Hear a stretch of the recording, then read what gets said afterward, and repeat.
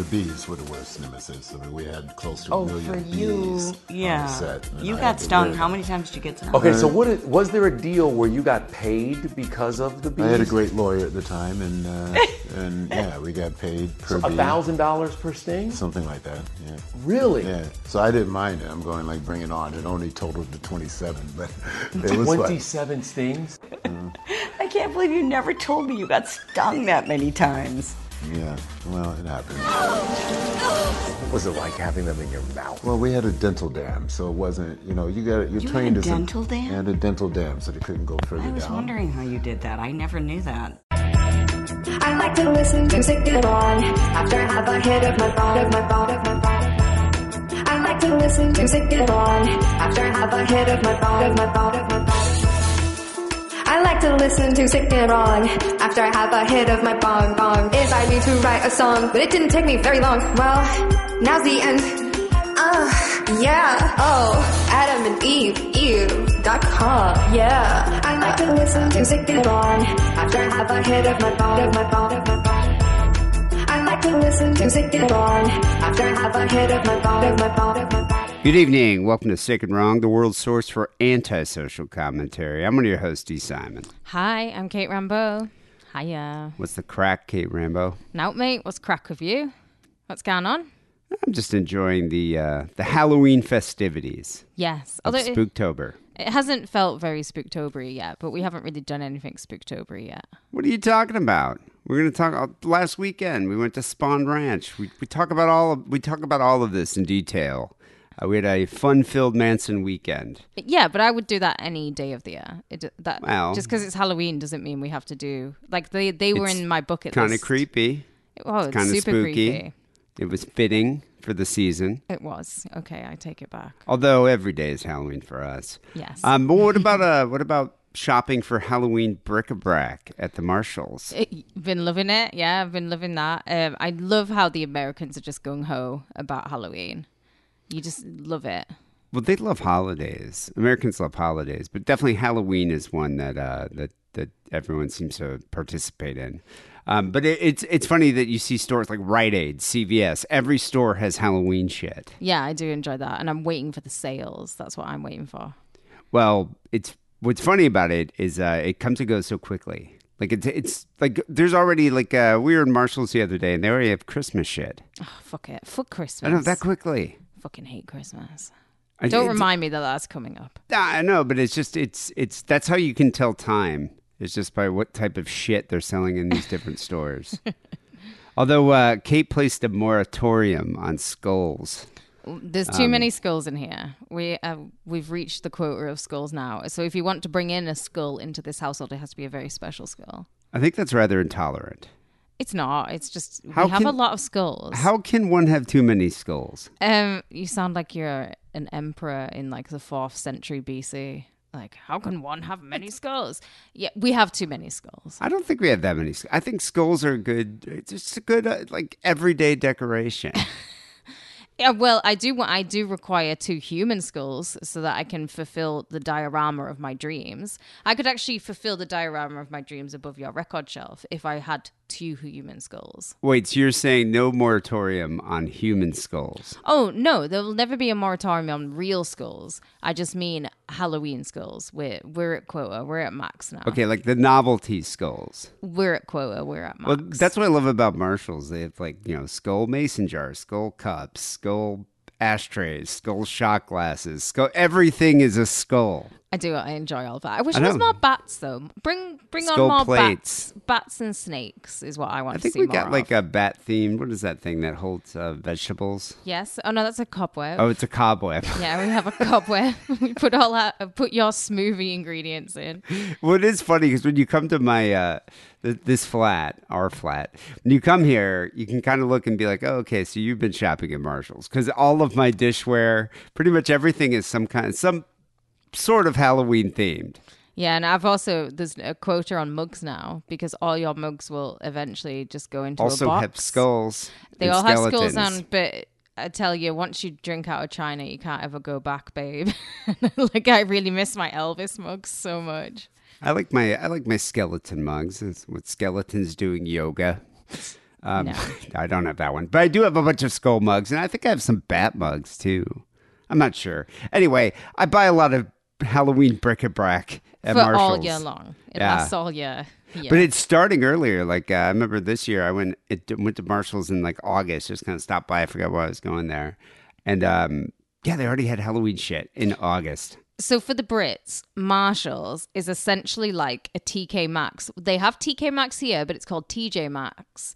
And Marshalls, TJ Maxx, and Ross are all kind of very similar, but there's different levels of like how posh they are. I think Ross Is the lowest. Yeah. In the hierarchy of the shitty three. resale stores. I think Ross is at the bottom.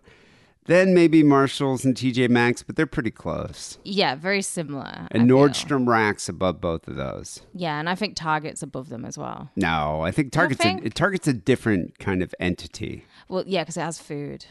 Yeah, Yeah. it's a bit different. But yeah, I think we do need to do some more Halloween activities. Next week, I think we have some Halloween stuff going on. Oh, it's jam-packed next weekend. Yeah, and then I think over the course of this month, there's other Halloween type shit I want to go to. But one of the ways I guess we can enjoy Halloween, get into the spirit, is by watching horror films, That's which true. we've been doing. We have. So last week, inspired by last week's show, we watched The Grudge, Ju-on. Yeah. And what was that one? One Missed Call. There's a couple other Japanese horror films on the list. But then this week we checked out a new Australian horror film that everyone seems to have a boner for. Talk to Me. Yeah, it was good. It was really good. That's the thing with Australians. Aussies do horror very well, much like the French and Japanese. Well, one of my all-time favorite, like top 10 horror films is Wake and Fright. I just don't think that could have been made in any other country. Obviously, it's written by, is it Kenneth Cook who wrote the book, I think? Kenneth Cook I think who so. wrote He's the book? and he's Yeah. an Aussie. And that movie's so Australian though. My favorite scene in that, and like every so often it just pops into my head, is the scene in the bar where it's all just these Australian men in their white shirts drinking beer, and it's Like in the fucking Outback. red hot, and they're all just schwitzing, they're sweating. It's like one of the greatest scenes in cinema It's history. like porn for Kate. You Watching cannot a bunch of tell- sweaty Australian men drinking Fosters in a bar in the Outback. Yeah, I love it. And you also can't ruin the ending, because the ending of that movie is one of the best. The in ending cinema is history. great. No, the ending Yeah. is great. But that's the thing with Aussie horror. It's just very original. It's very gory. Yeah. And oftentimes scary. Am I not pretty enough? Yeah, The Loved Ones. That was a very original horror movie. Very gory. Wolf Creek. Yeah. That's a pretty good one. Picnic at Hanging Rock. I- I need to watch that one again. I wouldn't really say Picnic at Hanging Rock is like a horror. It's more like a supernatural horror. But that's, again, one of my favorite all-time Paranormal. films. Yeah, it's really good. Road Games. A lot of people don't know that one. Love Road Games. Oh, It's with a young Jamie Lee, and she's really Curtis. hot in that. Yeah. Yeah, I'm pretty sure Wasky's seen that movie at least 5 I wonder or 10 if that times. was before or after the surgery. Because remember, she's a Stop hermaphrodite. this. No, don't and- do this. Me, Wasky, and the Swede will all punch you. No, I think that. that's why Wasky likes her so much. Is because she used to have a little nubbin of a penis. She's fucking good. I love you. Yeah, but she was Jamie. super hot in Road Games, despite her genital mix-up. Fuck you. Bad Boy Bubby. You ever see Oh, that that's one? a classic as well. Total Yeah, classic. I wouldn't even say that's horror as much as just like Australians' version of Gummo. It's just weird. Yeah, it's and it great. though. predated Gummo too. Yeah, I bet you inspired Gummo.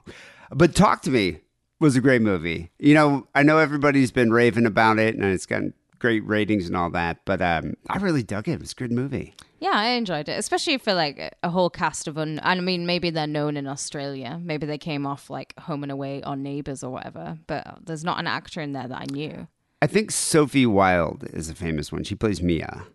She's the Right. main actress. Is she? She's Yeah. so young though. She's young, but I think she's been in Neighbours or other Home and Away. films. Yeah. Home and Away. Yeah, and I think she's been in other Australian films. But what's interesting about this movie, it's the directorial debut of YouTuber twins, Danny and Michael Philippo. I don't know how to say their name. Oh Did you ever hear about these guys? no. So they created a YouTube channel called Raka Raka, Okay. an Australian YouTube channel. And it's known for their kind of live action horror comedy videos. But they began by filming their backyard wrestling matches with their Awesome. close friends in Adelaide. This is like when they were like 11 or 12. Inspired by the WWE, but I mean, yeah, they Obviously. would crash into furniture, flipping kids over, bashing them, like pile driving each other into the ground, and like Cool. jumping off the roof. Yeah, we all And, did like, this body as a kid. slamming. Yeah, Didn't you do this? We did. Oh yeah, no, we definitely did this. We never filmed it.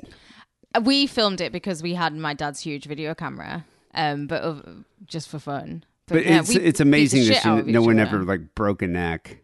Well, I love the fact that they say before wrestling, broke don't limbs. try this at home, kids. Every kid in the world who watches wrestling is wrestling in their bedroom after watching wrestling. Well, I think every kid has probably smashed like a fold up chair Oh, fuck across yeah. their brother's back at least once.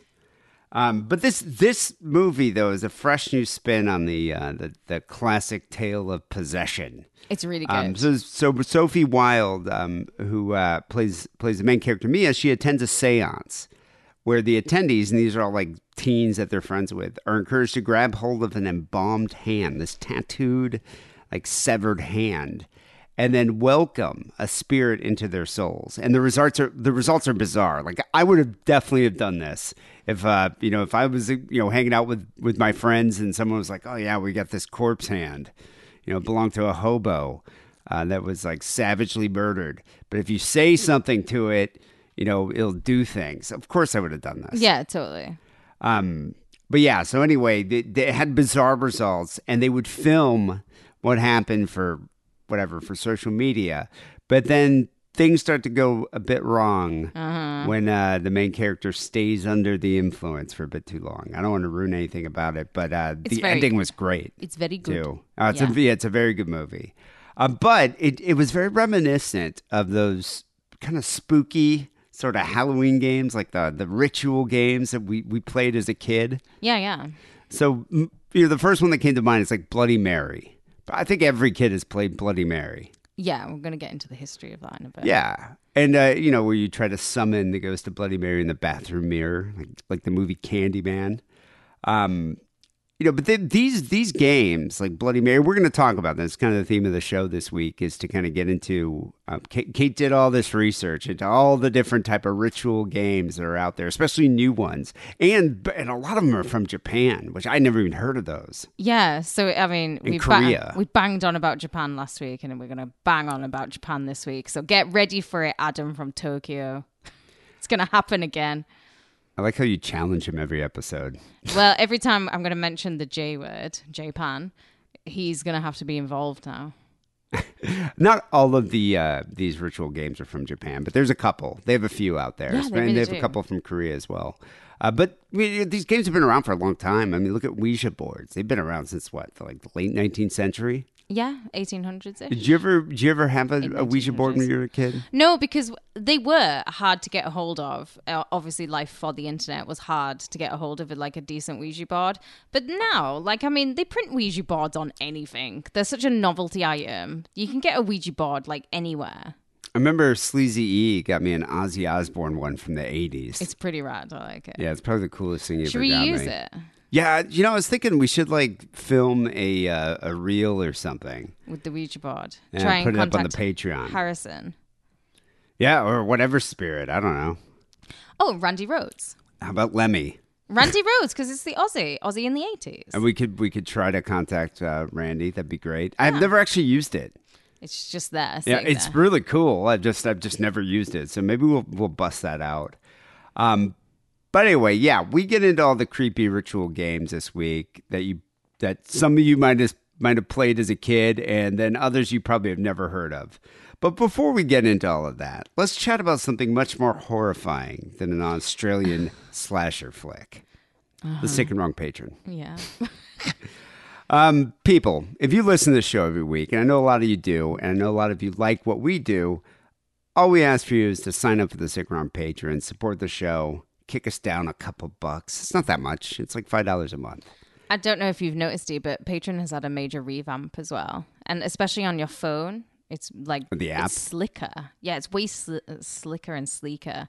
And you can do this thing called collections now, which I've been slowly doing, which is where you can collect all your posts. So then you can just click on there on the Patreon app. It's really easy. It makes so much sense. Wait, as a user, you can make your own collection? No, I like I'm doing that currently. on the Okay, Sick as a and Wrong creator, one. you can make a collection of different things. So So it's like instead of searching for keywords, you just have collections. Right. So up there, I've done all of the Fistful of Steels so far. Rampage Radio. I think I've done Overkill. I can't remember. I've done a few, but that's on the app, and it's Yeah. really easy to use. And we have a lot of content that Harrison did as well, so we can. Oh yeah, I should get a picture of Harrison. Yeah, we should maybe put up some of those collections, the Harrison collections. But yeah, they've done a lot of stuff on the app. But that's the thing, though. You know, you can support the show not only on Patreon, you can support the show on Apple Podcasts now, which I know a lot of people just don't want to deal with downloading another app and putting it on their phone. Whereas Apple Podcasts is just you already have the app on your phone. So you can sign up for Sick and Wrong Second Show through that platform as well. Only $5 a month. You get a full second show every week. This week, we chatted about Kate going to the dentist, a Yeah. U.S. dentist, I did. It was wonderful. getting a Yankee smile. I'm on the road to it. We also get into the details surrounding our fun-filled Manson-themed weekend, where we actually had dinner at Sharon Tate's booth at El Coyote. I love how excited all of us were as soon as the guy was like, and it's Sharon Tate's booth, like me and Maria were like, I know. I know. It was like when they were taking, because initially they told me it was booked.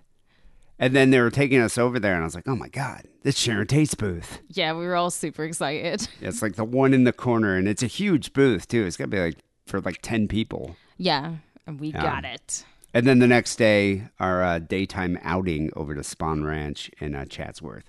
That's only $5 a month. You get access to Sick and Wrong on Patreon, the second show, and you get access to the official Sick and Wrong Discord.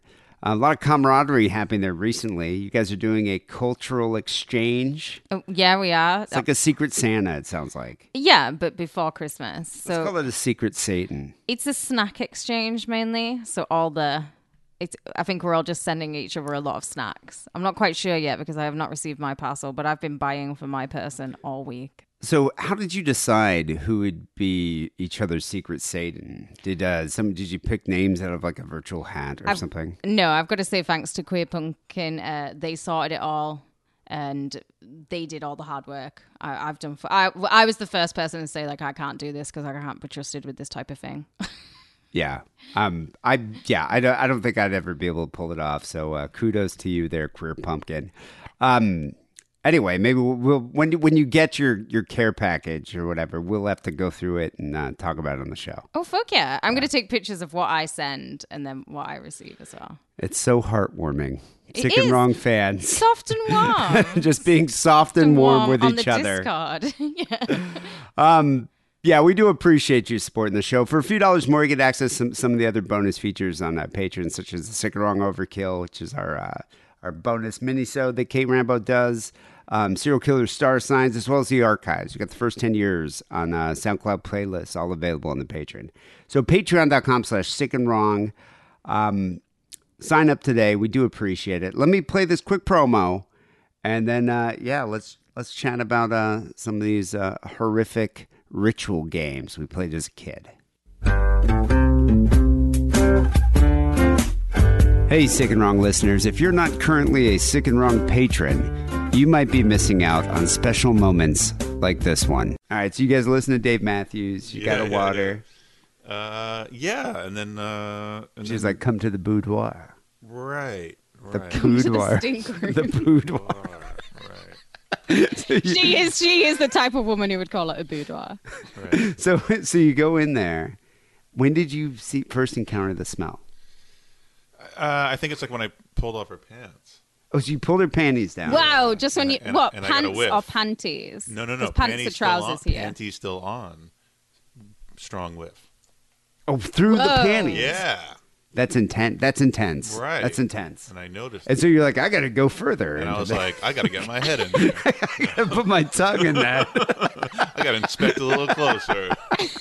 I got to find Nemo. For only $5 a month, you can enjoy these special moments. A bonus news story, extra phone calls, and an hour's worth of outtakes every week at patreon.com/Sick and Wrong. Sign up today, support the show, and keep it sick and wrong. So So I want to give a big shout out to the very well written and researched ghostinmymachine.com. I got it's like every supernatural game ever is on there. So I had a lot of fun just going through and like picking the ones that I thought sounded cool. Oh, that's cool. I'll have to check it out. So if you are I'm an elder millennial. Are you a Gen X? You're a Gen X. I'm Gen X. Yeah. And what's the one above it? Is it boomers above Gen X? I think it went boomers, then Generation X. Then millennials. Yeah, then millennials and Gen Z. And then then I it don't gets know what they are confusing. now. I forget what they are now. Yeah, Gen Z. Oh, no, what's Aussie? Isn't he a No, forgotten one? there's a new generation after Gen Z. I'm not quite sure what it is. Yeah, whatever, the kids. Yeah. So, we remember growing up with board games.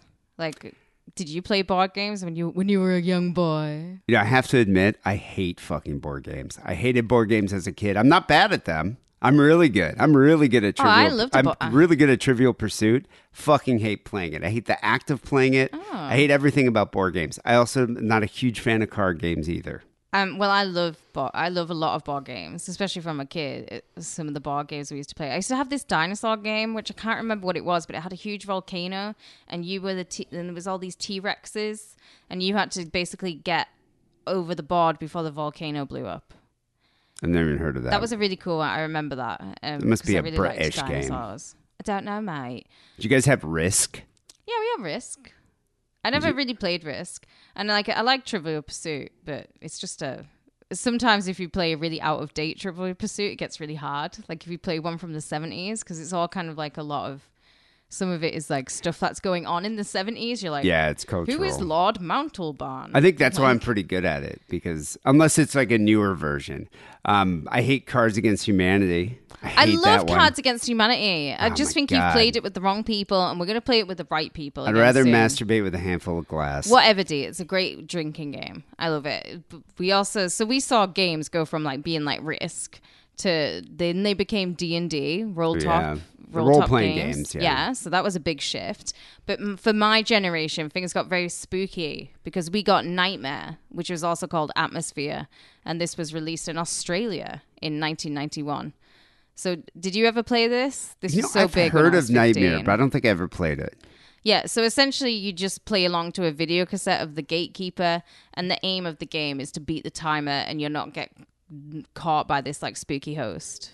The game did super well. It sold over 4 million units. Well, I don't understand. Is it like the Crypt Keeper and he'll yell at you? He has if a you- hood. He's like a creepy kind of old man in a hood. Like a Grim Reaper. And he'll be like, stop! And there'll be a lightning bolt, and he'll be like, the player to the left of you must give you all his coins. And you're like, fucking yeah, give me all your coins, bitch. Fucking says. So it's just a video cassette. How does it know? So it's almost like musical chairs. Like there's music, and then he It's says all stop. atmospheric, yeah. And it's like he's in there, and you've just got to go, and then occasionally he'll come up, and he might just kick you out of the game. Wow. I think there was one where it was like, whoever's turn it is now, you're done. We need to make a new game like this, but with a bot from Immortal. Oh God, you love a bot. Yeah, but you know how amazing that game would be? All Mortis black would metal. be good as well. Oh yeah, Mortis Oh my God, would be good. all black metal. Black metal music, Nightmare. and he's like, stop. Yeah, That'd that would great. be really cool. All right, I'm with you on that. It's TMing. We're TMing that idea. These games are totally harmless in their nature. No one is breaking down walls to the spirit realm. Although you could use the ever-popular Ouija board to do just that. So this is patented by businessman Elijah Bond in Ohio, of all places, in 1886. I had no idea. It's actually from the Midwest. From Ohio, I know. Yeah, late 19th century. I mean, they've been around for a while. So the myth that it was named for the French oui and the German ja has only added to its lore, but it actually got its name when the medium Helen Peters Noseworthy, a.k.a. the mother of the Ouija board, asked the board to name itself. And when she asked what the word meant, it responded with good luck. So she named it, essentially. Oh, okay. So it was feared by God botherers. It's admired by Crowley. The Ouija board is like the apple pie of the spirit realm, where it's safe for teenage kids to cram themselves into a dark room, light a bunch of candles, and act out some scary fantasies. And we've all seen those movies, haven't we? Where the kids unleash a demon, the kids have to put the demon back in the board. It's successful, but we really know it's a metaphor for losing your virginity and getting your first period and all that good stuff. You know, I'm sure the Satanic. Christians hated that game. I'm sure they still And they hate the still Ouija do, board. yeah. and we'll consider you'll be satanic for having an Ozzy Osbourne Ouija board in the house. Even worse. Times have changed, though, haven't they, man? No one uses the Ouija board to contact the dead anymore, not even Adolf Hitler in Steptoe and Son. Can you remember that episode?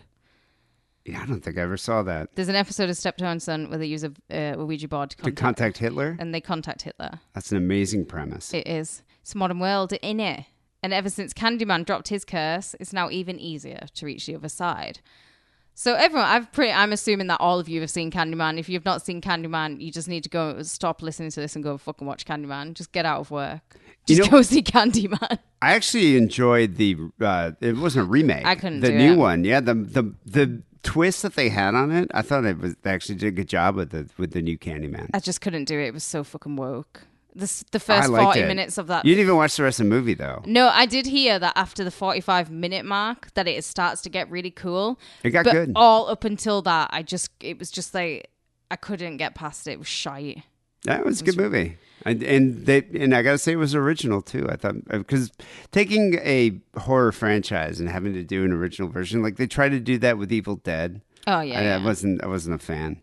But I was surprised going into it. I was definitely dubious, but going into it, I was like, actually, they made a pretty decent movie out of it. So the vengeful ghost of a slave in Candyman is fictitious, but it's actually based on a real-life murder. On the night of April the 22nd, 1987, a terrified Ruthie called 911 to request help from the police. She told the dispatcher that someone in the apartment next door was trying to come through her bathroom mirror. Oh, I was going to do a really racist impression then, but I'm not going to. I'm just going to say, she said they throwed the cabinet down. This confused the dispatcher. The dispatcher thought she was crazy. But little did the dispatcher know that Ruthie was actually right, because there was narrow passageways between the apartments and they're handy for maintenance workers, but they've also become a popular way for burglars to break in by pushing the cabinet out the wall, which is totally what happens in Candyman. Did they mention where this happened? Where Ruthie was? Was she actually in Chicago? It's Chicago. Oh, so this was okay. So Yeah. the setting for Candyman's Cabrini Green, the old projects that have been torn down in Chicago, and I just didn't realize that this actually was based on a true story. Yeah, she was shot 4 times. She's discovered face down and very dead by the building super 2 days later. It was an absolute clusterfuck of an investigation, but this is the murder that inspired Clive Barker to pen The Forbidden, where one can summon the demon by repeating his name a whole bunch of times into the mirror, and the movie took the Liverpool-based literally boogeyman to Hollywood's first horror icon of the 90s. Long before the internet, it kind of posed the question of moviegoers and book readers alike. Would you say the potentially deadly incantation? And we all have. Of course. Yeah. I mean, everybody, when that movie came out, everybody said Candyman 5 times in the mirror. Or it's like the first time you see it, you go and do it. It's like you have to. I still do it every Saturday night. I just want someone to talk to. Aww. You know? Lonely. So Candyman, like you said before, it's based around the most famous of all the ghostly games, and that's Bloody Mary.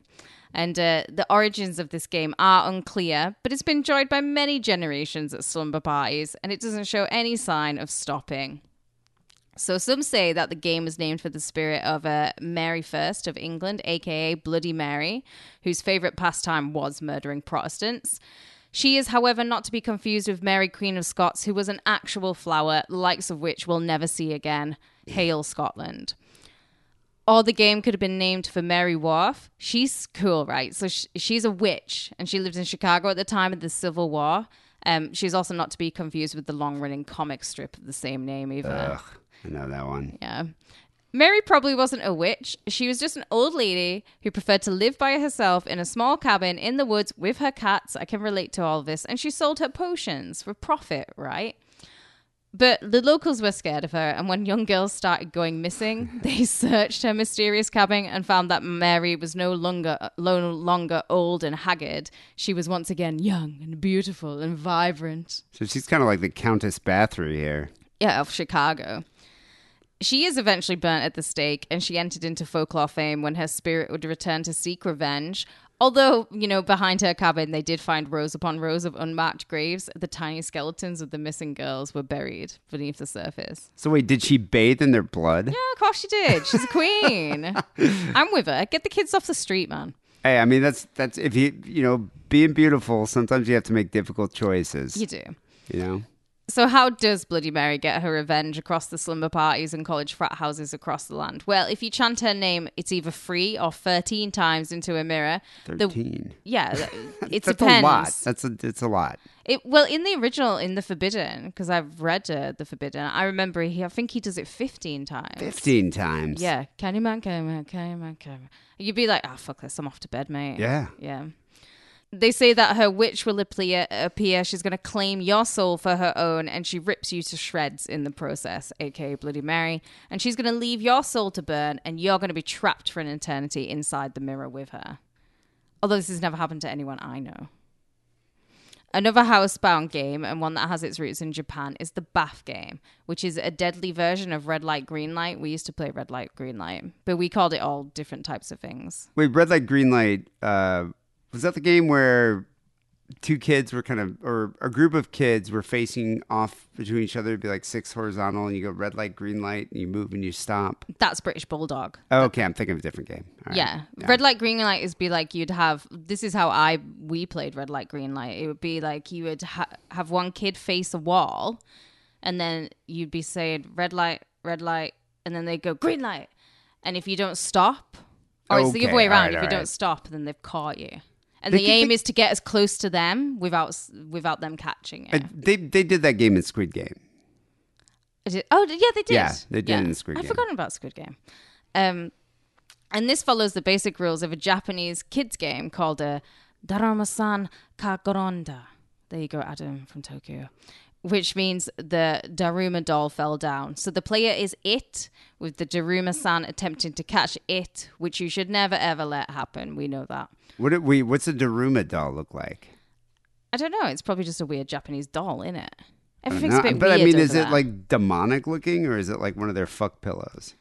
Imagine if it isn't their fuck pillows. Because I wouldn't catch it. I'd just let it drop. Oh, this is interesting looking. It kind of looks like what are those things? Like those little Oh, it Russian. looks like a Russian doll. Yeah, Although those Russian dolls. Apparently, you can't say Russian dolls anymore. Why would you say? I don't know, but apparently it's offensive to say Russian dolls in this day and age in 2023. But I'm still calling them Russian doll. I have an Elvis Russian doll. It's just It's like the Russian doll when you open up and there's a smaller one. I forget what those are called. Okay. So all a person needs to play this game is a bathtub in a bathroom, and you can't substitute a shower cubicle. It has to be a bath. The ritual begins at night. You're going to get naked. You're going to enter the bathroom. You're going to fill the bathtub up with water, and you're going to turn out all the lights. You have to close your eyes. You have to begin washing your hair. And as you wash your hair, you have to repeat the words, Darum-san fell down. Darum-san fell down. Probably in that Japanese girl voice as well. You've got to not stop repeating them until you have finished washing your hair. And again, do not open your eyes. So if you've performed the ritual properly, a mental image of a Japanese woman standing in a bathtub will appear. She will slip and she will fall. She lands face first on the rusty taps at the end of the bath, and she gouges her eye out. Well, this is terrifying. Well, Little kids played this. yeah. Should you hear a noise or feel any movement in the bathtub, do not turn around, do not open your eyes. You must ask aloud, why did you fall in the bathtub? You've got to keep your eyes shut. You should slowly stand up, get out of the bath. Do not trip and fall yourself, and do not drain the tub. You've got to leave the bathroom, shut the door behind you. Once outside, you can now open your eyes. You can leave the bathroom alone, but you should go straight to bed and sleep. Wait, when do you towel off? Like, are you just walking around naked? Well, I mean, it is your house. Yeah, but what if you live with your parents? Well, you just wait until they're not around. And you just you walk could just around have naked? a But I mean, you're going to be wet. You're going to be like, dripping water everywhere. I like how you're thinking about this in practicality terms. I'm just, I don't want to make people slip on the floor outside the bathroom. Yeah. Don't want to Put some show people towels my down. dick, like inadvertently.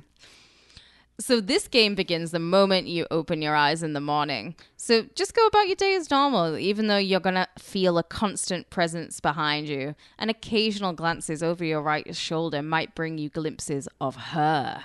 And she has black and tangled hair, and she only has one eye.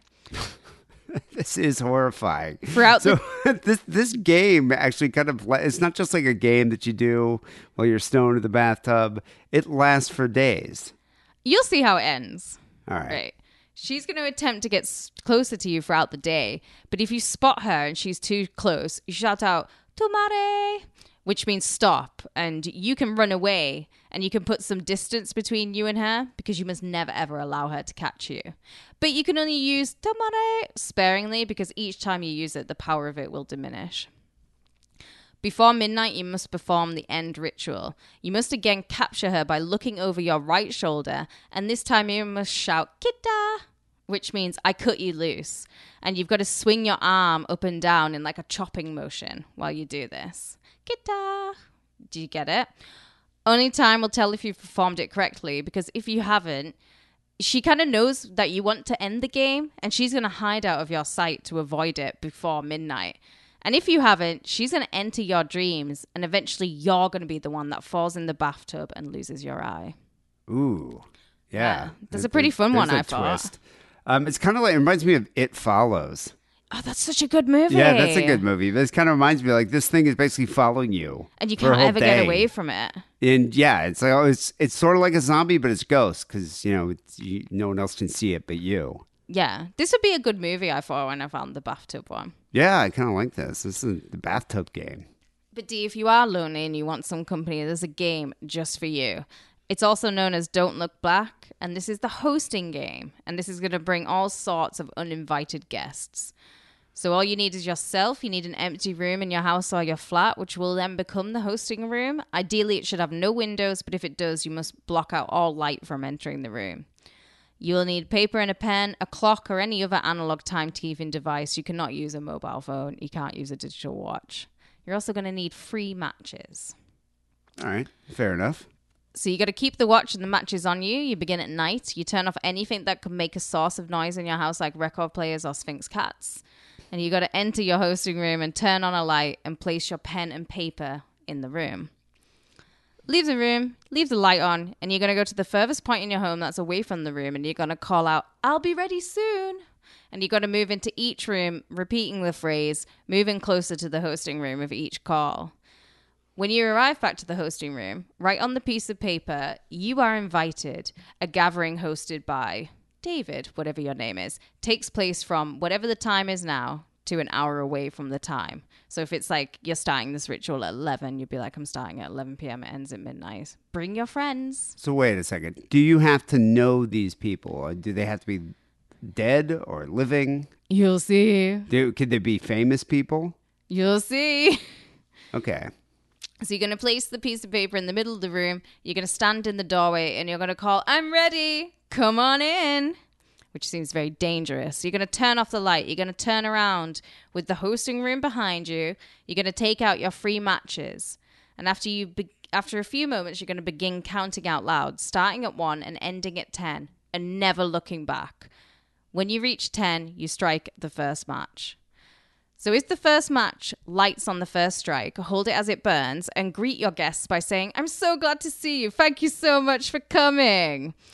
And you hold the match for as long as it burns, like until you can't, it burns to your fingertips. If the first match doesn't strike, then try the next match. And if that doesn't strike, then you strike the third match. And if that lights, you must say, "Now everyone is here." And you count from 1 to 10. And if you've done the ritual properly, you will now hear whispering, rustling, or people saying "thank you" behind you, but you should never look back at them. What happens if you look back? They'll take you into the spirit world, into the spirit realm. Okay, so these are like nefarious spirits, just kind of, hanging out, hanging Well, out they're not behind you, nefarious ready to unless- come and grab Unless you. you look at them, then they're nefarious. Well, but these aren't your friends then, or like, deceased people that you knew. Well, we shouldn't be contacting the dead anyways. We shouldn't be breaking into the spirit realm. Well, that's it's the not our thing world. that I never understood with like the Ouija boards or games like this. It's like, how do you know which spirit you're contacting? You don't. What if you get like the spirit of Jeffrey Dahmer or something? Oh, you know who the spirit I would love to contact? Liberace. That would be a funny spirit He to would be a contact. great spirit to Yeah. contact. Like if you had like a Ouija board that only could contact I Liberace. bet we should make TM. We're gonna make like a Liberace rhinestone Ouija board. I bet you that would sell, but we'd probably get sued. Meh. I'm sure there's licensing issues. Yeah. When your watch says that an hour has passed, you must say out loud, "Thank you for coming," and "Goodbye," and then you walk to the nearest light source and you turn it on. The gathering is over, and your mysterious guests should be gone. But if the third match doesn't strike, then your room is now filled with uninvited guests. You must not look back, do not turn around, do not pause to close the door, run to the nearest light and turn it on. You've got a room full of ghosts. You just basically have a room full of spirits. And you don't know if they're evil. They're evil. Okay, so we're just assuming all spirits are evil. All spirits here. are evil. They're All not right. nice. This doesn't mean the uninvited guests have gone, though. You should perform a cleansing ritual inside your home and avoid any unlit rooms from now on. So you're kind of cursing your house if you do this wrong. Why would you do this? Well, some people are idiots. Yeah, then you got to go get the rabbi to come over and Yeah. exorcise all the ghosts. It's so nice to see the rabbi, though. When's the last time you had him over for some tea and biscuits? Like, get him in. I mean, he's been dead a long time, but I just don't know. I mean, you're cursing your home. Exactly. Yeah, But I at the wouldn't same fuck time, with you've that. got a room full of ghosts, which is pretty neato. Nobody's going to want to stay in that room. So wait, what happens if you're like live streaming? The thing about all these games are, if you type them into YouTube, hundreds of people doing them. Oh, okay, you can actually. We should watch some of these. Or are they just kind of lame, I did watch one for the... anticlimactic? There's one at the end that I talk about this YouTuber on. All right. So another game that requires matches and balls of steel is the Closet Game, which Jeffrey was once in, your brother, the Closet Game. This game is creepypasta in its purest form. It's pretty modern too. It emerged onto the internet in around 2009. But the idea of the monster being in the closet, it's a tale as old as time, isn't it? The trope of a monster in your closet appears in pretty much every culture across the globe, and if the bogeyman isn't in your closet, well, he's under your bed. He represents the primal fear of the dark and the fear of the unknown and what may lurk there. This is a game for those that like to tempt fate and for those who want to have a supernatural pissing contest, and all you need is yourself, a closet, and just one match this time. So most of these games, though, are you supposed to play in groups, or are these like solo activities? A lot of them are solo, but there's a few where you need like a couple of other people. I think it'd be more fun to do as like a party type game. Oh, like totally. a Ouija board, you usually do it with more people. Yeah, and Bloody Mary you do with like a bunch of people. Candyman. Yeah. So again, you're going to begin at night. You're going to turn out all the lights. You're going to climb inside your closet. There should be no light visible either inside or out. And you're going to stand in the darkness for at least 2 minutes. Do not move and do not make a sound. If you hear nothing, do not turn around and wait. If you hear whispers in the darkness, you're going to light the match. You're going to wait. And if you've made it this far, you can open the closet door. You can close the door, but you must never look inside. And do not fail to light the match because you don't want to know what will happen if you don't. I actually don't know what will happen if you don't. I was wondering about that. What will happen? If you make it out, don't ever look inside the closet ever again, and not without all the lights burning brightly. But if you do, you might see 2 points of light gleaming out of the darkness, glowing like the tips of a pair of lit matches. They might be eyes, but they might not be. What if your leather jackets are in the closet? You're going to have to do it in a closet that you just don't use. And that so you'll can't just ever go never in. use that closet ever again. Yeah, because it's got a demon in there. So what if- this is my hosting room full of ghosts, and this is my demon closet. Yeah, what if you have a guest come over? It's like, don't go in that closet. Don't go in that room. There's got Yeah. ghosts. That's going to be problematic. Some people who have said they've completed the ritual have said that they hear strange sounds coming from within the closet, especially if they leave the closet door open at night. But they're obviously not going to look in because they might not be alive again if they do. Going outside the home, and we're going to introduce some modern technology. One of the more modern games is something that Elisa Lam might have been playing, and that's the elevator game. That is often misrepresented as being South Korean, but it's their raw fish eating neighbors to the south that invented the button smashing ritual. When you say Elisa Lam, she's the one from the Hotel Cecil, right? Yeah. The Mentalist. Yeah, the Mentalist. Yeah. I mean, that's mean to call her that. She really did have a mental disorder, but she was a mentalist. Well, she was a mentalist, but I think, did she commit suicide Yeah, in the she killed cistern? herself. Yeah. Yeah. So, I mean, that's sad. But everyone says ghosts. It's not, Ghost though. did it. It's the not. ghosts. No ghost did it. The set of rules are pretty simple for this one. So you're instructed to get into an elevator. You got to be alone. You're going to go into a building with at least 10 floors. And this is the order you're going to visit the floors in. You're going to visit the 4th, then the 2nd, the 6th, the second again, the 10th, and the 5th floors in that order. Whilst you're at the 5th floor, you press the button for the 1st floor, which should send the elevator into absolute spaz attack, and you'll rise to the 10th floor, and then the doors finally open, but they're going to open out into another world, i.e. the spirit realm. Well, this is a difficult game to play because you You're have just going to to remember the sequence. Yeah, but I mean, it's a complicated sequence, but at the same time, what you have to make sure that no one else is in the building that wants to ride the elevator. Yeah, do it at night. So you have to do it really late at night. I did like 4 a.m.-ish. But if someone else got in the elevator right before you're going up to the top, would you both be in the spirit world then? No, I don't Oh, think. it would break the game. Yeah, it would break it.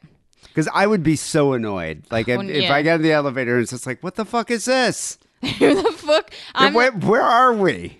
I don't think I could play this game because I'm really bad with remembering sequences of numbers. So I would probably just end up button mashing them all. Yeah, I would be annoyed. I don't know. I don't know if I could remember this combination. I'd probably keep fucking it up and then be like, fuck this. And Go just smoke weed. Going home. So they say a young woman might enter the elevator at the 5th floor. You must not speak to her as this person is not a person. She is there to help guide you to the other world. Is she fit? Well, I mean, yeah, she's Japanese. Japanese women are pretty fit. All right, I'm down. Yeah. What happens next is unknown, as no one has ever come back alive. I wish Vincent Price was here narrating this. Yeah, that would be good. That would be good. So wait, so no one's ever done this. There's no one filming this On YouTube, on there YouTube. is. Oh, see, Yes. no one's gone to the spirit world. I'm looking this one up. So, like Bloody Mary, this supernatural game possibly has its roots in real life. So, in June of 2006, an elevator in the Minato ward of Tokyo malfunctioned and it began to ascend with its doors open, which caused the death of a 16-year-old high school student. The investigation which follows found that the accident was just one of several in recent instances in Japan where a specific elevator manufacturer malfunctioned at a specific time frame. Like it would get to, I don't know, I've been working my ass off all day. I just need to sit down. It would just fucking collapse to the floor. And it would just fall straight to the floor. Yeah, and people died. Okay. Well, yeah. Probably time to get a new elevator in that building or take the stairs. So the elevators have all since been replaced. But when Elisa Lam started button mashing at a Cecil Hotel, armchair detectives called it a murder, possibly by her own hand, where she wanted to reach a world that none of us can come back from. After all, most urban legends are often a form of coping mechanism, and it's easier to believe the fiction, and not that Elisa was suffering from major mental health episodes and her resulting suicide was more tragic than if the ghost of Ricky Ramirez had played a part, right? Right, Dee? Well, okay, so they're saying that she was trying to play this game. That's what some of them are saying. And I don't think that was happening. Whilst we're talking about like Ghosts of LA, I just want to do a little aside, a little fuck you to Tom O'Neill, who I think is a shyster, and a fuck you to Steve Odell, who is also a shyster. Both of them mentalists. Are these guys like ghost hunters? No, Tom O'Neill wrote that stupid fucking book about Charles Manson, and Steve Odell thinks his dad murdered Elizabeth Shaw. They're both cunts. I just wanted to put that in there. What's their because I don't claim like to them. fame? Like, They're just like, I'm talking about Ricky Ramirez being like, you know, an LA ghost, and these two are just ghost fuckers. So you just don't like these. I just you wanted guys, to call you don't out like that I these hate two both guys. of them. Yeah, okay. fuck them both. All right. Little non sequitur there. A lot of the more modern rituals, they're going to fall into two camps. So it's games you read about because they're good stories, and games you read about because it seems like you might actually be able to play them. And the 11 Miles ritual is definitely the former. There's also a secondary set of categories too, by which ritual pastas can be similarly divided. So you've got games that are made up internet shenanigans and games that stem from history or from some folklore. Here too, 11 Miles is definitely the former, not to be confused with 8 Mile, the film of Eminem and Brittany Murphy, rest in peace. Well, you know, these games, though, that originated from the internet, creepypasta type games, these probably will be folklore. Yeah, You know, they're 50 our years from folklore now. now. Yeah. Although this game is clearly fabrics, rituals involving journeys are well cemented in folklore and legends. The idea that you must travel to get your heart's desire. I mean, there's a really fucking long and very boring book some dry dude wrote about an Odyssey once. It's one of the worst books I've ever had to read. So for this game, you need yourself a vehicle. Doesn't have to be a car though, and a deep wish or a desire. Again, you're going to begin on a road at night, a road that Robert Frost would say is not well traveled. This road has to pass through some woods. The road you take to find the road in the woods must also pass through some woods. All right. Once again, now it's getting needlessly complicated. This is a fun one, though, and I think this could be a film. So as you enter the woods, you've got to let your wish guide you to the road. And you will know the road when you see it. And when you see it, you are now ready to travel 11 miles. During the journey, you must not listen to the radio or a tape deck or any music. You shouldn't use your cell phone. You can't open the windows. You never go faster than 30 miles per hour. And you should buckle up because it's going to be a bumpy ride. Now, that would be difficult for me. All of those things would be difficult for you because you are guilty of doing all of those things. Simultaneously. At mile 1, it may get cold, and you can turn your heater on if you have it. If by mile 2 you haven't already turned it on, you probably should because you'll regret it later. By mile 3, you better ignore the shadows that look like humans in the trees. By mile 4, ignore the voices that are coming from the shadow creatures in the trees. At mile 5, you should ignore the vanishing of the trees and the sudden appearance of a lake and the glowing of a moon. It's kind of like a Bob Ross painting at this point. At mile 6, pay no attention to the returning of the trees, the disappearance of the stars, or your flickering headlights. If your radio suddenly turns on at this point, you should ignore that and any message that it might be playing. Wait. What if it's playing something awful? Like Maroon 5 or Imagine Dragons? Well, you've just got to suffer through it, haven't you? Because you want to get your deepest desire. You just have to deal with it. You just have to deal with it. Oh, no, this is torture. I can't even think of a Maroon 5 song. I don't want to. At mile 7, you're going to ignore the voices. This is like the day-to-day. In 1986, no one died. You're going to ignore the voices that might be coming from the back seat of your car or vehicle. At mile 8, you should slow down, but do not stop. No matter how cold it gets and no matter who or what you might see, do not stop. Your vehicle might stall at mile 9, but you're going to close your eyes. You're going to try to restart it. But no matter what you hear, do not open your eyes until you are driving again, which seems dangerous to me. Like driving with your eyes closed, essentially. Yeah, that's what I was wondering. I mean, that's got to be dangerous. It is, but again, if you want to reach the spirit world, you this is what you have to do. By mile 10, do not look in your rearview mirror, and by the 11th mile, your vehicle may lose power, but it might continue to move. And if you see a red light ahead of you, close your eyes tightly. Cover them with your hands if you have to. Cover your ears if you can, and make sure that you just cannot see anything. No matter what you hear, do not look. No matter what you feel, do not look. No matter how hot it gets, you do not look at anything. What if you're getting pulled over? By the cops? Well, you probably will be for being a fucking numpty who's doing this. The power should return to your vehicle at this point, and you can finally open your eyes. So to receive your reward, drive until the road dead ends, stop your car and close your eyes, and you're going to imagine your deepest desire. Imagine not only desiring it, but also possessing it. If your desire was an object, check your trunk. If it's smaller than that, check your pockets. But if your desire was non-material, return to your normal life. And if it does not appear immediately, you're going to wait and be patient, and it will come. What would you wish for? Salma Hayek? What? I don't know if I'd really need that. I would want Salma Hayek. I want $1 trillion. Yeah, but I don't. If I wished for Salma Salma Hayek and she was all of a sudden in my house, she'd be like, "What the fuck am I doing in this she's shitty feisty. apartment?" She's so feisty. Yeah, and I doubt she'd want to have sex with me. It would just be awkward. I don't know why I even thought of Salma Hayek. Like, she would be so annoyed. She would be. Mine's better, $1 trillion. Yeah, that actually would be more utilitarian. I should have said, been like a lot of money. Well, no, you've made your choice, Salma Hayek lover, and I've made mine. Yeah, I don't know why that was the first thing that popped into my mind. It's not something I'd rather have $1 trillion. She's gorgeous. It's understandable. She is gorgeous, but I just don't know what would happen. I don't think she'd slap you. Yeah, she probably would. Call the police.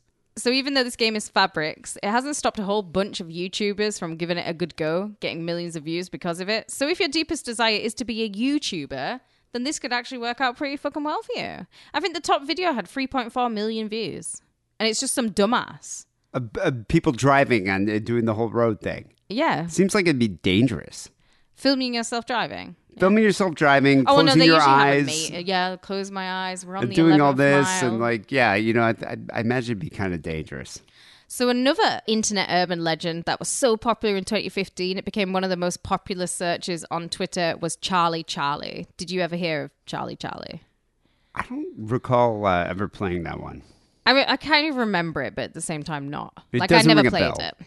But I think if I'd have been a kid in 2015, I would have been all about it, playing I would have this at tried school. all of these Oh, yeah. at the time. In fact, I might try some of these tonight. For fun. The bathtub game for sure. So depending on whom you ask, Charlie is either the apparition of a Mexican demon masquerading as a young boy, or he's a vengeful ghost of a young boy who is tragically lost and has returned to haunt and terrorize the world of the living for causing his death. So this is a Spanish game known as, oh my God, I am absolutely about to butcher this. I can't speak Spanish. I could do it. You do. Juego de la Lupicera. Thank you.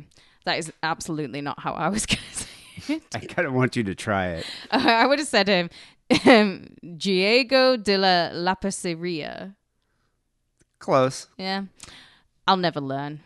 I just can't do romance. I'll give you a couple years in LA. You're gonna pick it I'll up. learn some. Yeah. I know what Chi-Chi's means. You'll definitely be able to order at Taco Bell. Yeah. So this game is called the Game of the Pens, and it's been played by generations. So it has the same principles as the Ouija board. You are attempting to make contact with the other side. You're attempting, in particular, to make contact with Charlie, and he can transport to anyone playing the game and terrorize them. And he performs acts ranging from moving the pens used in the game to causing powerful paranormal possessions. So to summon Charlie, the player must place 2 pencils or pens in like a plus shape on a piece of paper, and you will write yes and no in the corners of the paper, like diagonally from each other. You will then ask, Charlie, Charlie, are you there? And that's going to summon the demon child. You can then ask any yes or no questions with potentially dangerous and deadly consequences. I like this game. So you can just summon Charlie to fuck with your friends. You could, yeah. You could be like, Charlie, can you kill my brother because I hate him? Oh, this is great. Yeah. So this game was adapted into a movie in 2017, the horror mockbuster Ouija Free, The Charlie Charlie Challenge. A movie so bad that it's not even good. I watched a trailer. And although parents were scared of their children being eaten up by Charlie, its popularity has somewhat faded, but there is a new contender for supernatural scares in the midst. It's a game called The Three Kings Ritual, and this is not to be confused with the George Clooney film of the same title that's about the Yanks versus the camel jockeys. At its core, it's a meditation ritual, albeit a possibly deadly one, where you open a door to the supernatural world of horror. This was originally posted to the No Sleep subreddit in 2012, and it's now so popular it has its own subreddit. And at the original poster's behest, please don't actually try this. So wait, the guy that runs the subreddit is warning people not to try it. The guy who wrote about the Three Kings Ritual. Oh, who actually wrote the Who did about the it, ritual. said don't do it. So you do need 2 people to play this game, and both have to be mentally, emotionally, and spiritually stable. You also must be clean and sober, because you should not attempt the game if either of you have consumed drugs or alcohol in the last 3 to 5 days. So that excludes us, who smashed a bottle of Yellowstone watching the boys the other night. Is it bourbon Yellowstone? Yeah, it's bourbon. Yeah, it's You know, good. yeah, I would have trouble. I'd have difficulty with that. Yeah. That's one rule that I think I'm going to have to either ignore or just not even bother with. We also couldn't do this because a cellar basement is an ideal room for this ritual. The list of requirements is also rather long. So you will need a pack of candles, a lighter, a bucket of water, a cup, an electric fan, 2 large mirrors, 3 chairs, an alarm clock, 2 fully charged mobile phones, a place to sleep like your bedroom, and a small object of sentimental value, maybe something from your own porcelain zoo. God, this one is even more complicated than the others. Yeah, this is a very complicated and in-depth one. Wow. And you're not going to like what happens next. Both of you should begin at 11 p.m. You do not begin without your partner being present. So you're going to cover all the windows in your room if there are any. You're going to place 1 chair facing north in the center of your room. This chair will be your throne. You're going to place the other 2 chairs on either side of your the throne, facing it, an arm's length away. Okay? This is going to be your queen's chair and your fool's chair. Place one of the mirrors on the queen's chair and the other on the fool's. The mirrors should be like perpendicular to the seats and facing both each other and you. So you should be able to see your own reflection in each mirror from your peripheral vision while seated in the throne. So they're not exactly like pointed at you. They're kind of on an angle. On an angle, but you could look through your peripherals And see. and you can see. Okay, so Yeah. you can see yourself. So you're going to place the bucket of water and the cup in front of you, just out of your reach. Place the fan behind you. You're going to set it to medium or low, and you're going to keep it stationary as well. Leave the room, but keep the door open, and you're going to go to bed. Place the candles, lighter, alarm clock on phone next to your bed. You're going to make sure your phone is charging as you'll need it. And you're going to set your clock for 3:30 a.m., which is a bit shit. As you drift off to sleep, you're going to hold your object of sentimental value, which is also called your power object. And you're going to focus on just getting a couple of hours sleep before the ritual. When the alarm rings, if you've dropped your power object, you're going to pick it up, you're going to light one candle. Do not turn on any other lights, and you're going to return to your dark room. You must be seated by 3:33 a.m., so you cannot fafty. You No wouldn't make faffing it about. because you'd be like hocking up your lungs and doing all your Jew noises that you do in the morning, slamming cupboard doors that you do. Well, I wouldn't be able to make it anyway because I wouldn't follow all these verkakta rules. And not to mention, I would want to have a beer at least if I'm fucking staying up till 3:30 a.m. I agree, but that we can't. You shouldn't proceed if your phone didn't charge, if the alarm clock failed to chime at 3:30, or if you find the door to the dark room closed, or that the fan has turned off, or if you're even a second late. If any of these things occur, you must actually leave the house and not return until after 6 a.m. And where the fuck are you going to go? Like Dunkin' Donuts or something? Like a Denny's and just hang out. and just hang out till 6? Yeah. Are you allowed to change into your clothes? No, you got to get the fuck out because your house is now an open door for the spirits, for the spirit world.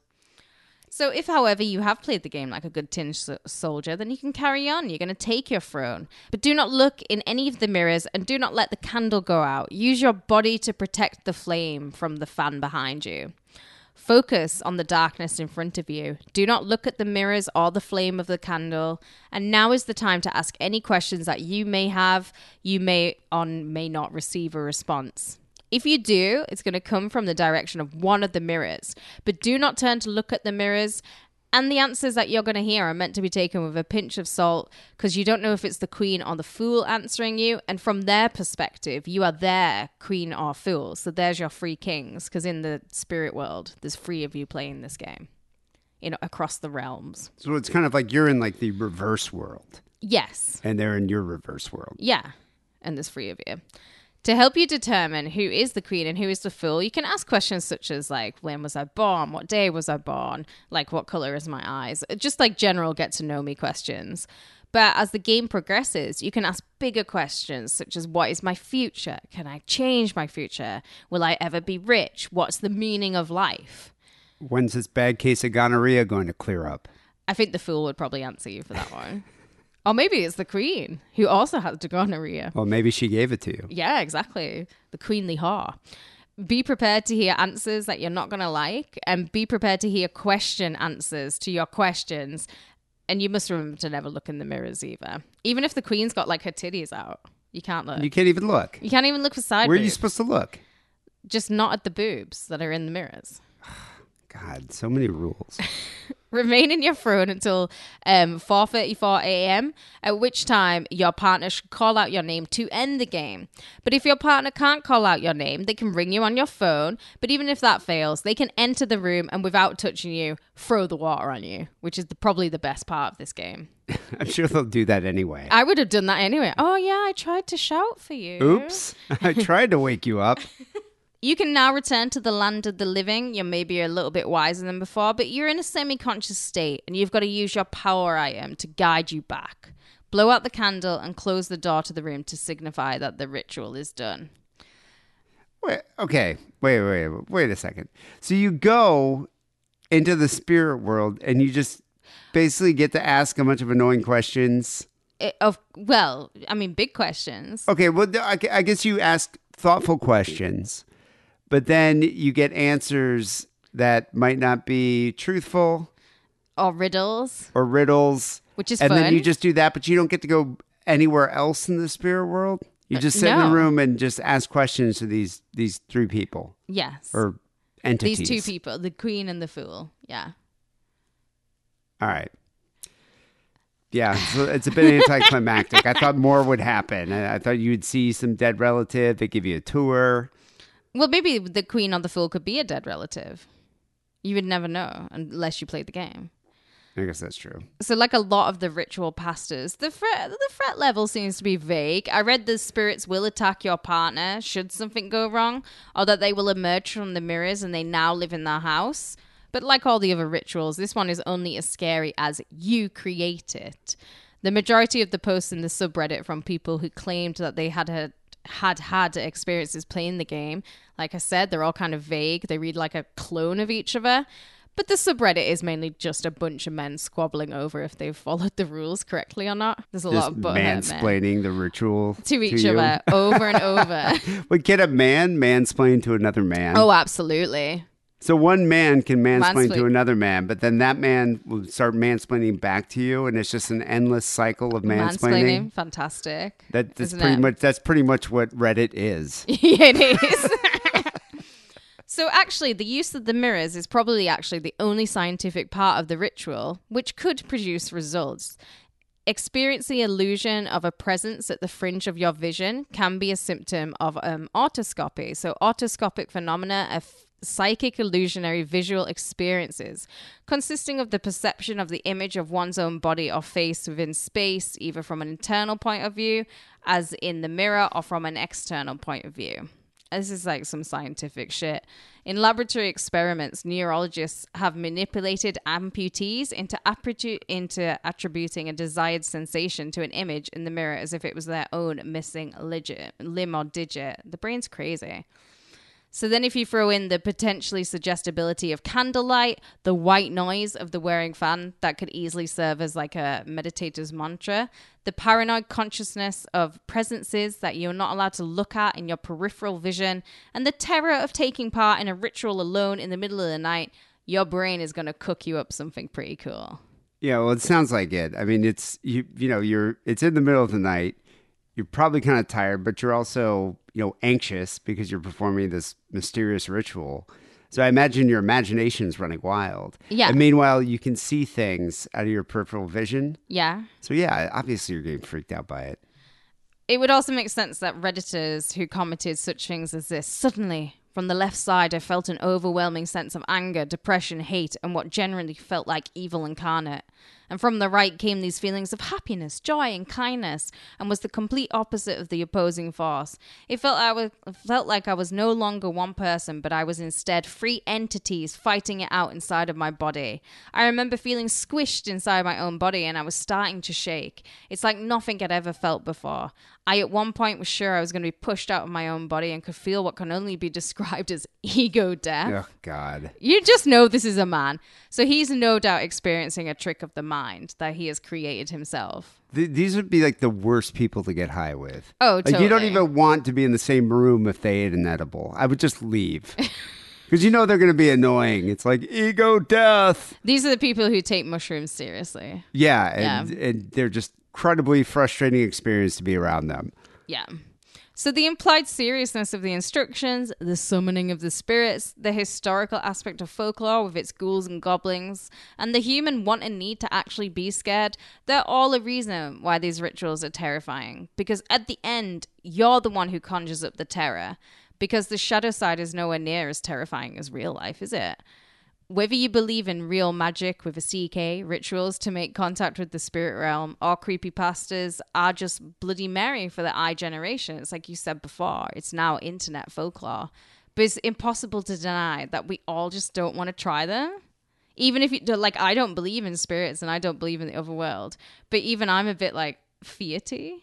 Like, you would be scared to try one of these rituals?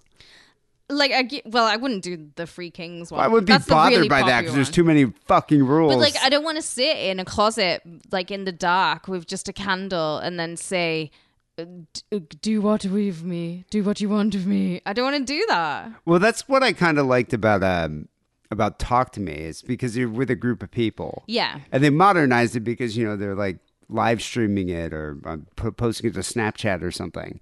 But with that, you had this this object, this occult object, and you're touching it, and then you have to say, talk to me. Yeah, that was fun. Yeah, and that's what channeled the spirits. But that's the thing. Everybody likes a jump scare. Really, that's why we watch horror films. Yeah, we want to be scared. So we do want to be scared. I think it's in our nature. But I think some people, their imaginations run a bit, a bit less constrained than others. If you think about it. I would like to know if anybody has actually done, because there's hundreds of these different type of supernatural games. So I would love to know if anybody's actually done one, or if anybody has used a Ouija board and things have happened. Because I've actually never heard anybody say a Ouija board worked for me, or if anyone's been to a seance. I'm going to try the bath game tonight. Are you? No, you know what? I do think our listeners, because it's Halloween, it's Spooktober, do something spooky. Try one of these out. Yes, please. And then give us a call and let us know if it worked or not. Yeah, darom-san. Yeah, I want to know. I want to hear about your subjective experience in the spirit world. Yeah. I'm such a skeptic that I find it really hard to believe, though I find these things fun. I think if there aren't super so many fun. rules and I'm allowed to get high or drink. And Salma Hayek's involved. If Salma apparently. Hayek's there, yeah. I mean, then I'd really enjoy it.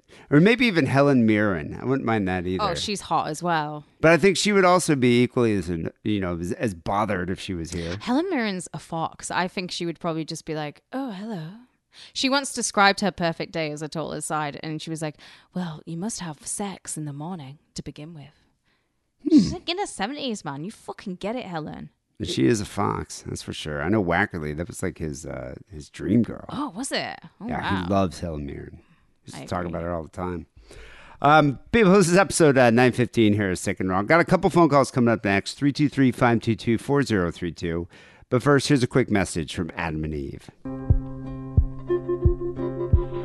D. Simon, Lance Wackerly. Some folks call them podcrafters.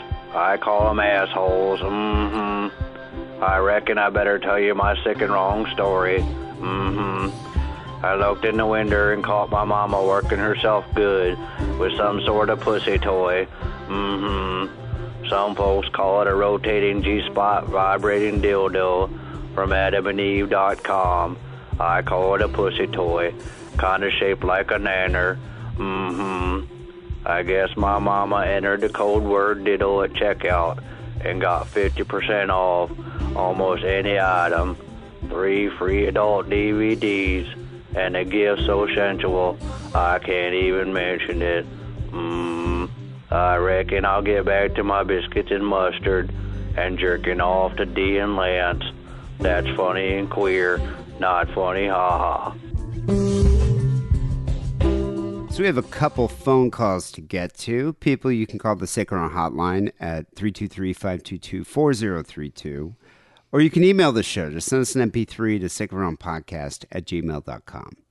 So the first call we have here is from Tommy Yeah. in Ohio, Love him. who is ringing in about farts. I think he was inspired by our show a couple weeks ago. Okay, you guys did it now. Yeah, your show last week. Farts in a bottle. Oh my. This is Tommy. Hey, so back in the early 80s, I was working at a place. It was local. I could walk to work and everything. It wasn't too bad. It was but anyhow, for our raise for the year, they gave everybody a quarter. Which, I mean, things were tough, but it sucked. I was a little ticked But a fucking quarter? Yeah, but this is the early 80s, so was a quarter not worth, like, I don't know, $500? No, a quarter had been worth maybe like $1. That's But it's like, could you imagine? That takes the piss. But, Yeah. I mean, that's what the last company I worked with, they'd be like, you're getting a pay raise, 50 pence. And then the managers would expect you to be overwhelmed and excited that you're getting an extra 50 pence. Oh, fuck that. I'd be like, fucking shove that 50 pence up your ass, you cunts. Yeah, for a This quarter, company's all owned by oil sheiks. Yeah, for a quarter though, I'd rather be like, just don't even bother. Don't even fucking bother. Yeah. If that's the bonus, I just look for a new job.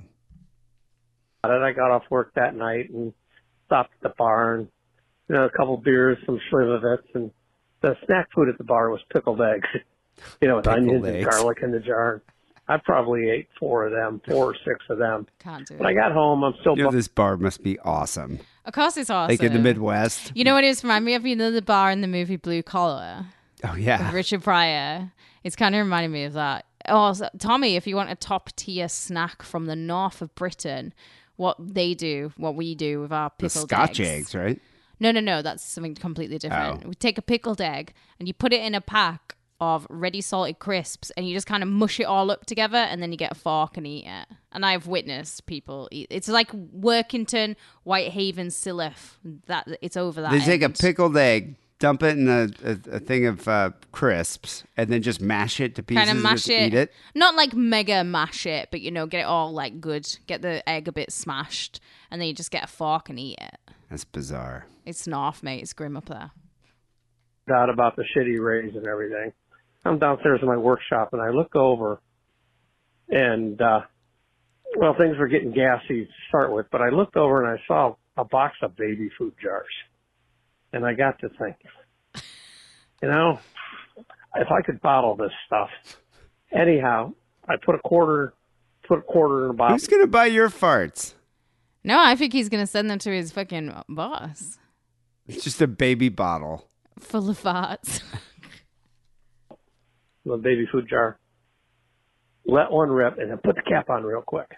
Oh, okay. This is a practical joke here. He put a quarter in the jar, farted in the jar, sealed it really, really It's not a practical tight. joke. It's a fuck you to the man, and I appreciate it. And a snickered. Before you know it, I'd had a couple of them that were pretty much gassing me out of the basement, but I managed to do 6 bottles. Wow. And I went back to the shop. The guys were still working overtime. I had a little baby food jar with a quarter and some gaseous inside of it. And I went in and snuck into the office and I left them on all the high hitters, the VPs and the salespeople and the supervisors.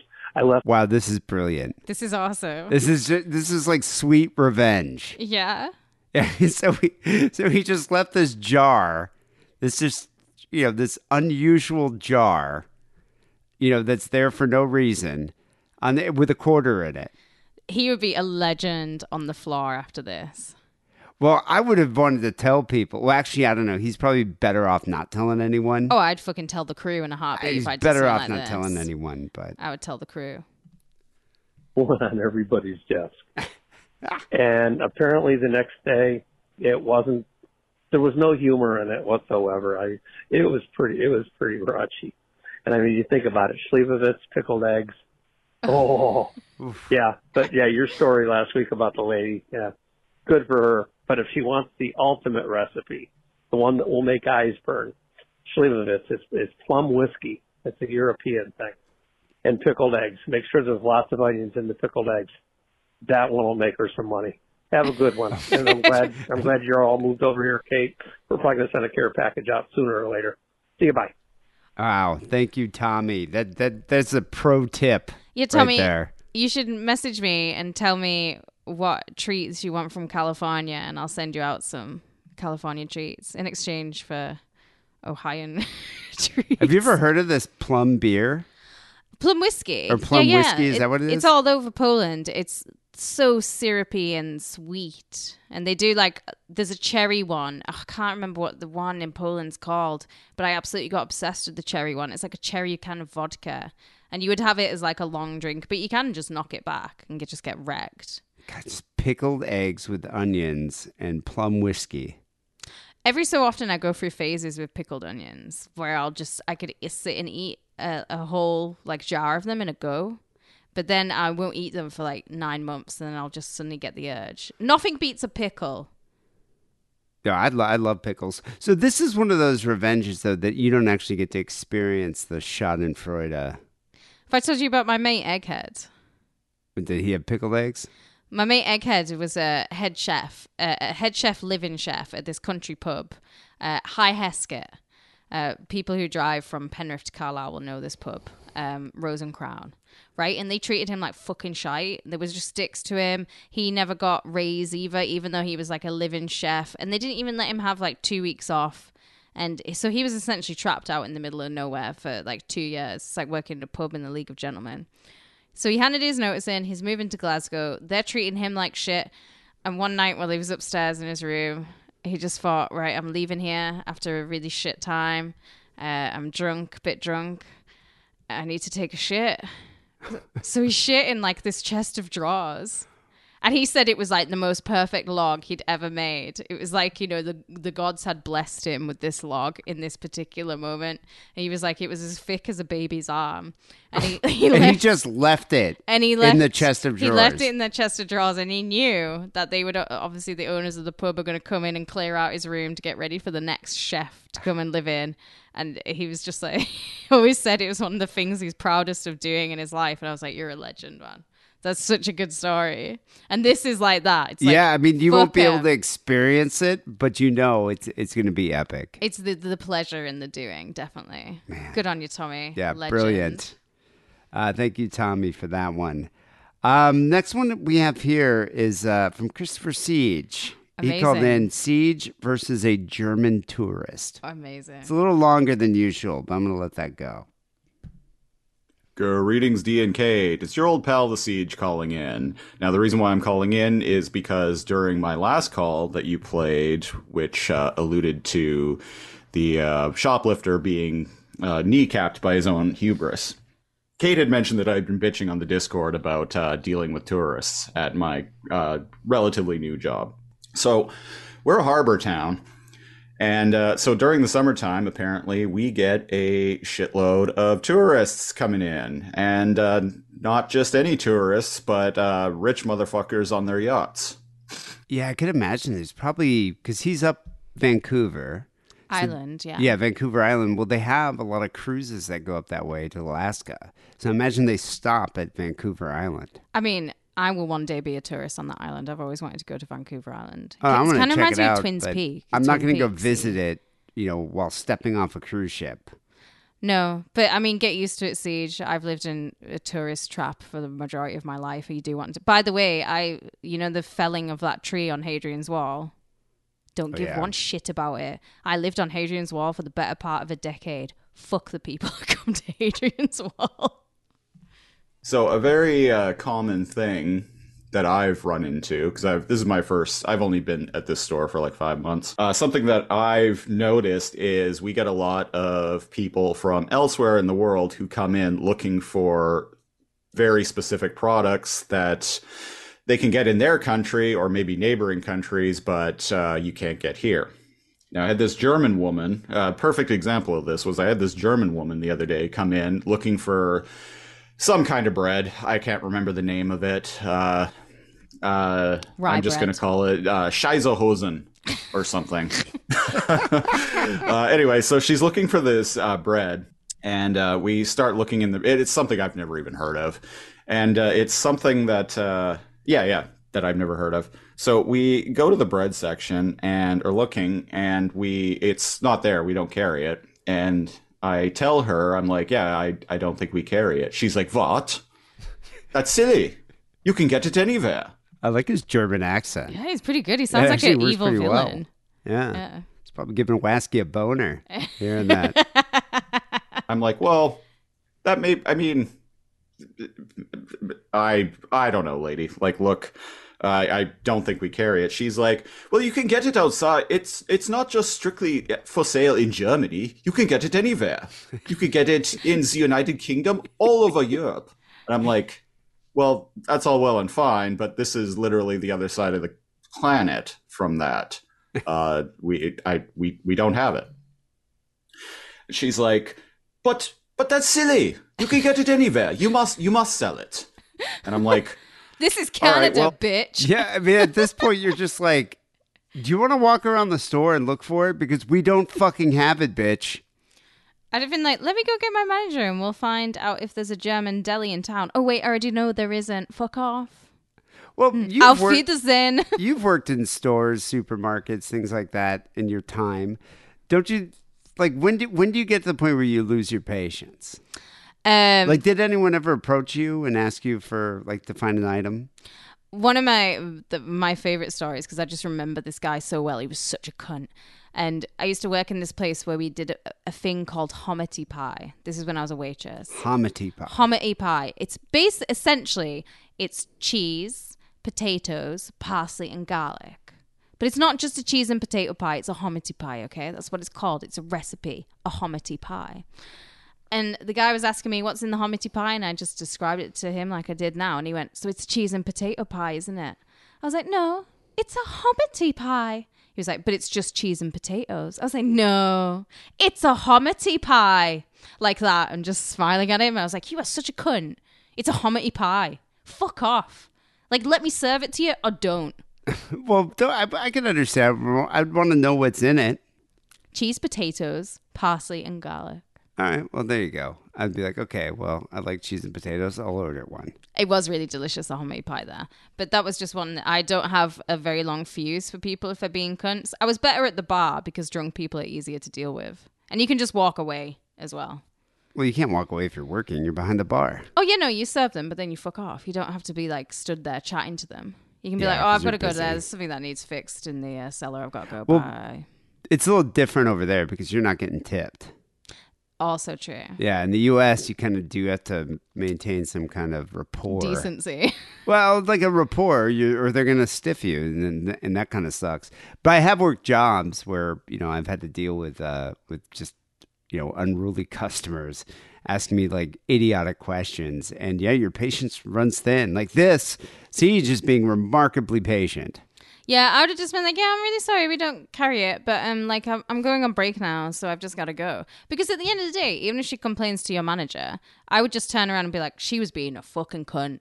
And your manager's going to believe you over them any day. What I would probably do is I'd be like, you know what? You should go ask that guy. And I'd point to my coworker. Oh, that's a good idea. That's also he knows good. where everything is in the store. Yeah, I would point to my crew member Tweedy and do that. Yeah. Go ask him. Go ask him. He loves to help German tourists. If we carried it, it would probably be in the deli because that's where like import food and like specialty foods tend to be sold. And she's like, what? A deli? But I don't want to go to a deli. I want to shop here. And I'm like, no, yes, here, the deli department in our store. She's like, why would you send me to a deli? I want to shop here. I'm shopping here right now. And I'm like, I'm not sending you elsewhere. Here. I'm saying the deli department in this grocery store. She must have left Europe, though. Like, delis in, like, Poland and Italy and fucking France, it's all separate. But she must have left Germany and she must have gone to America or Canada and know this. Yeah, I mean, most large supermarkets tend to have a deli section. Yeah. So I'd be surprised. But I mean, even in Germany. Even in Germany, they have delis, like a deli section in the store. Yeah. Yeah, I don't know. But we don't know where she's from. Be where this item is if we have it, which we probably don't. And she was like, but I'm shopping here now. I don't want to go to a deli. And I'm like, look, on the other side of the store, deli department, in this store, you're not going somewhere else. So patient. And she's like, well, you must show me. And I'm like, it's literally on the far side of the store. Like, you can't miss it. Like, when you walked into the store, you walked past it. And she's like, you must show me now. And I'm like, oh, fine, follow me. And so I lead her to the deli department and she's like, well, where is it? And I'm like, well, if we had it, this is where it would be. And I don't see it. So I'm guessing we don't carry it. She's like, but that's ridiculous. You can get it anywhere. Insufferable. And I'm like, not here, apparently. Like, and she's like, well, where can I get it then? And I'm like, I don't know. Germany. In Germany? She's like, it's available outside of Germany. It's what I told you. It's bread. It would be with the bread. And I'm like, but it's not, lady. It's not with the bread. It's not here. We don't carry it. And she's like, again, she's just like, well, where should I go to get it? And I'm like, Germany. Again, I'm like, Germany or somewhere in Europe. Not here. She's like, and at this point, I've lost patience. She's like, look, I'm like, look, we don't carry it, all right? Just, like, I don't know what to tell you. And she's like, huh, well, what happened to Canadians I thought Canadians were supposed to be polite. And I'm like, well, we can't let the tourists win. Yeah. And walked away. Anyway, that was my story. Keep it sick, keep it wrong. Bye-bye. Well, he's way more polite than most Americans would be. You know what I would have done? I would have taken it over to the Manischewitz section where all the Jewish food is and be like, "Here, try, here's some of this. Here's some Jewish food. Have some of this. Kosher. Keep it kosher, honey. This is for my people." And then I'd run away. And then I would have been like, I'll just go get you can also do the thing where you're like, oh, I'll just go get my manager. And then you just never return. Yeah, that's a good thing to do. I've done that a whole bunch of times. Like, oh, let me go find someone who can help you. Just go fuck off. Yeah. Go to another aisle. I just would like, it's that point where I'd be like, well, I guess I'll go on my break now. And I would just go and sit upstairs for 20 minutes, have a cup of coffee, and just hope they fuck off. Yeah, it's, I mean, I understand being patient to a point because I will try to help somebody if I can. Yeah, obviously. But I mean, at this, with her, after like a minute of her arguing with me about this thing that obviously does not exist in that store, I would have been like, at that point, I would have been like, oh, you should go ask him. He knows where everything is. I'll get my manager for you, honey. But you do have, she's the type of person who probably would complain. So you do have to be careful. Yeah, but what's your manager going to do? Unless you're like hitting them or spitting on them. Like, I've gotten into I've had complaints about me from members of the public manager. I can imagine. I'm like, they're being a dick. If they're being a dick, you can't expect me to not be a dick back. Like, nah. That's not how decency works in this world, mate. When I was in Chicago, I remember, because I kind of lived near Boys Town, and Wrigley Field, that area, you'd get a lot of tourists there too. And anytime, a tourist would ask me, I didn't even care if they were foreign. Anytime a tourist would ask me where something was, I just told them the directions to the manhole. That's funny, but that is also very mean. I think it's hilarious. I'd be like, oh yeah, especially pros, when they'd be like, yo, we're looking for this bar. Well, that's it's funny, like the Cubs, like the Cubs players and people hang out there. It's a big baseball sports bar. I'm like, oh yeah, I know where that is. Just go down here, go to the right. I think it's called the manhole. You'll love it in there. You'll love it there. It's so welcoming. But when I was in San Francisco, though, I would feel bad for the tourists who would be walking from Union Square and they were lost and confused, and they'd find themselves walking into the Tenderloin. And God, oftentimes, yeah. if they asked me, hey, we're trying to find this, I would usually help them. I'd be like, you don't want to keep going that way. I always will help tourists and stuff if they're lost, because I'm still a tourist in the city, So I'll always be that, and you just need the kindness of strangers sometimes to get you through. Yeah, and I think, I understand that. I'm not trying to be a dick to people, but I'm also not going to be that patient. Oh, fuck no, I never would have been. I wouldn't have lasted that long. I would have politely told that person to eat a dick. That is the deli. His voice is so good. Yeah, he does a good German accent. Anyway, people can call the Sick or Wrong hotline, 323-522-4032. I want to give a big shout out, actually a huge shout out to Patrick for his audio wizardry.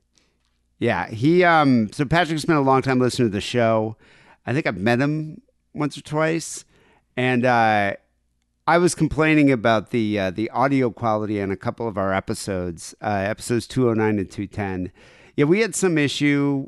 Both these episodes were recorded while I was in Carlisle at Kate's house. And we just had issues with some of the equipment that we were using. It's not my home setup that I'm used to. And so I had to use, a different, I don't even think we had a mixer. We had a baby mix. A baby. No, we didn't even have a mixer. Yeah, we had a mini Scarlett. But anyway, I had equipment that I wasn't familiar with.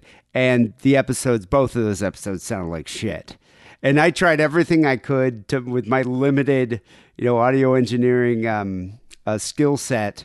Tried everything I could to fix it, and I couldn't do it.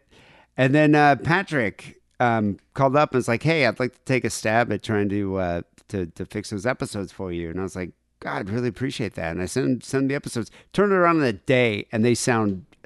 You can kind of tell they sound a little bit different, but also we're also recording in a different location, but it sounds amazing.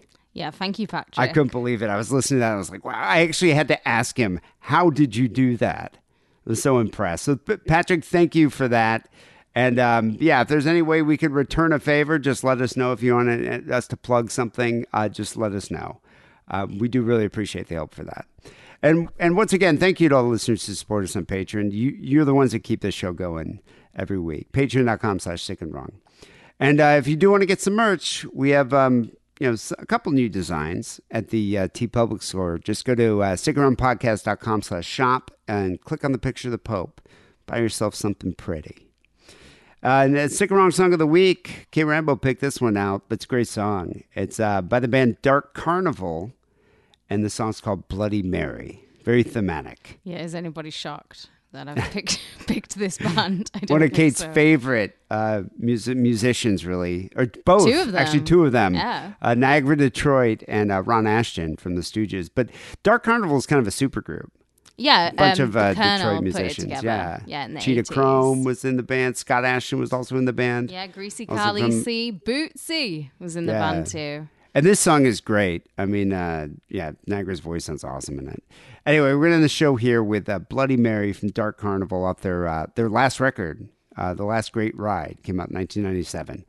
People will be back next week with episode 916. Till then, take it sleazy.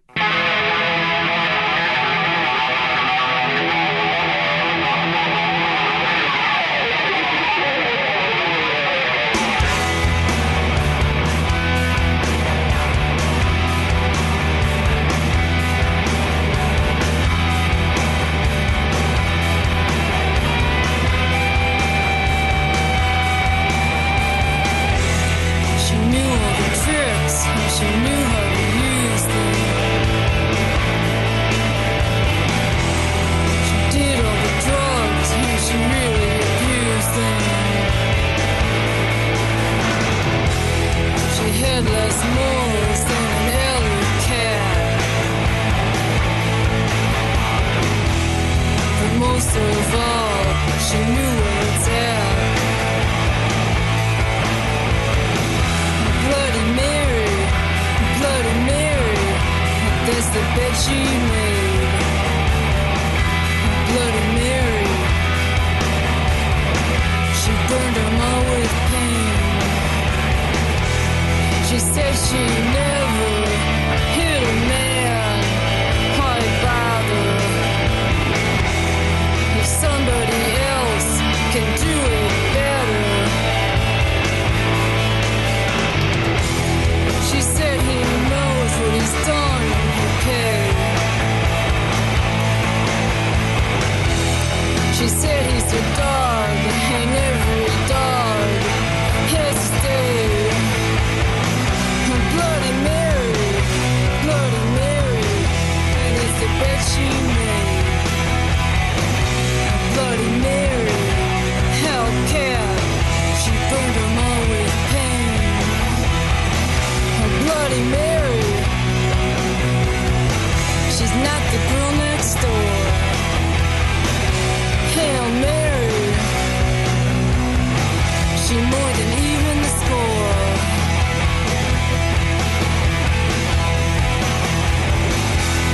She knew all the tricks, and she knew how to use them. She did all the drugs, and she really abused them. She had less morals than an alley cat. But most of all, she knew where it was at. Now Bloody Mary, hell is the bed she made. Bloody Mary, Hellcat, she burned them all with pain. Bloody Mary, she's not the girl next door. Hail Mary, they're scared to ask for more.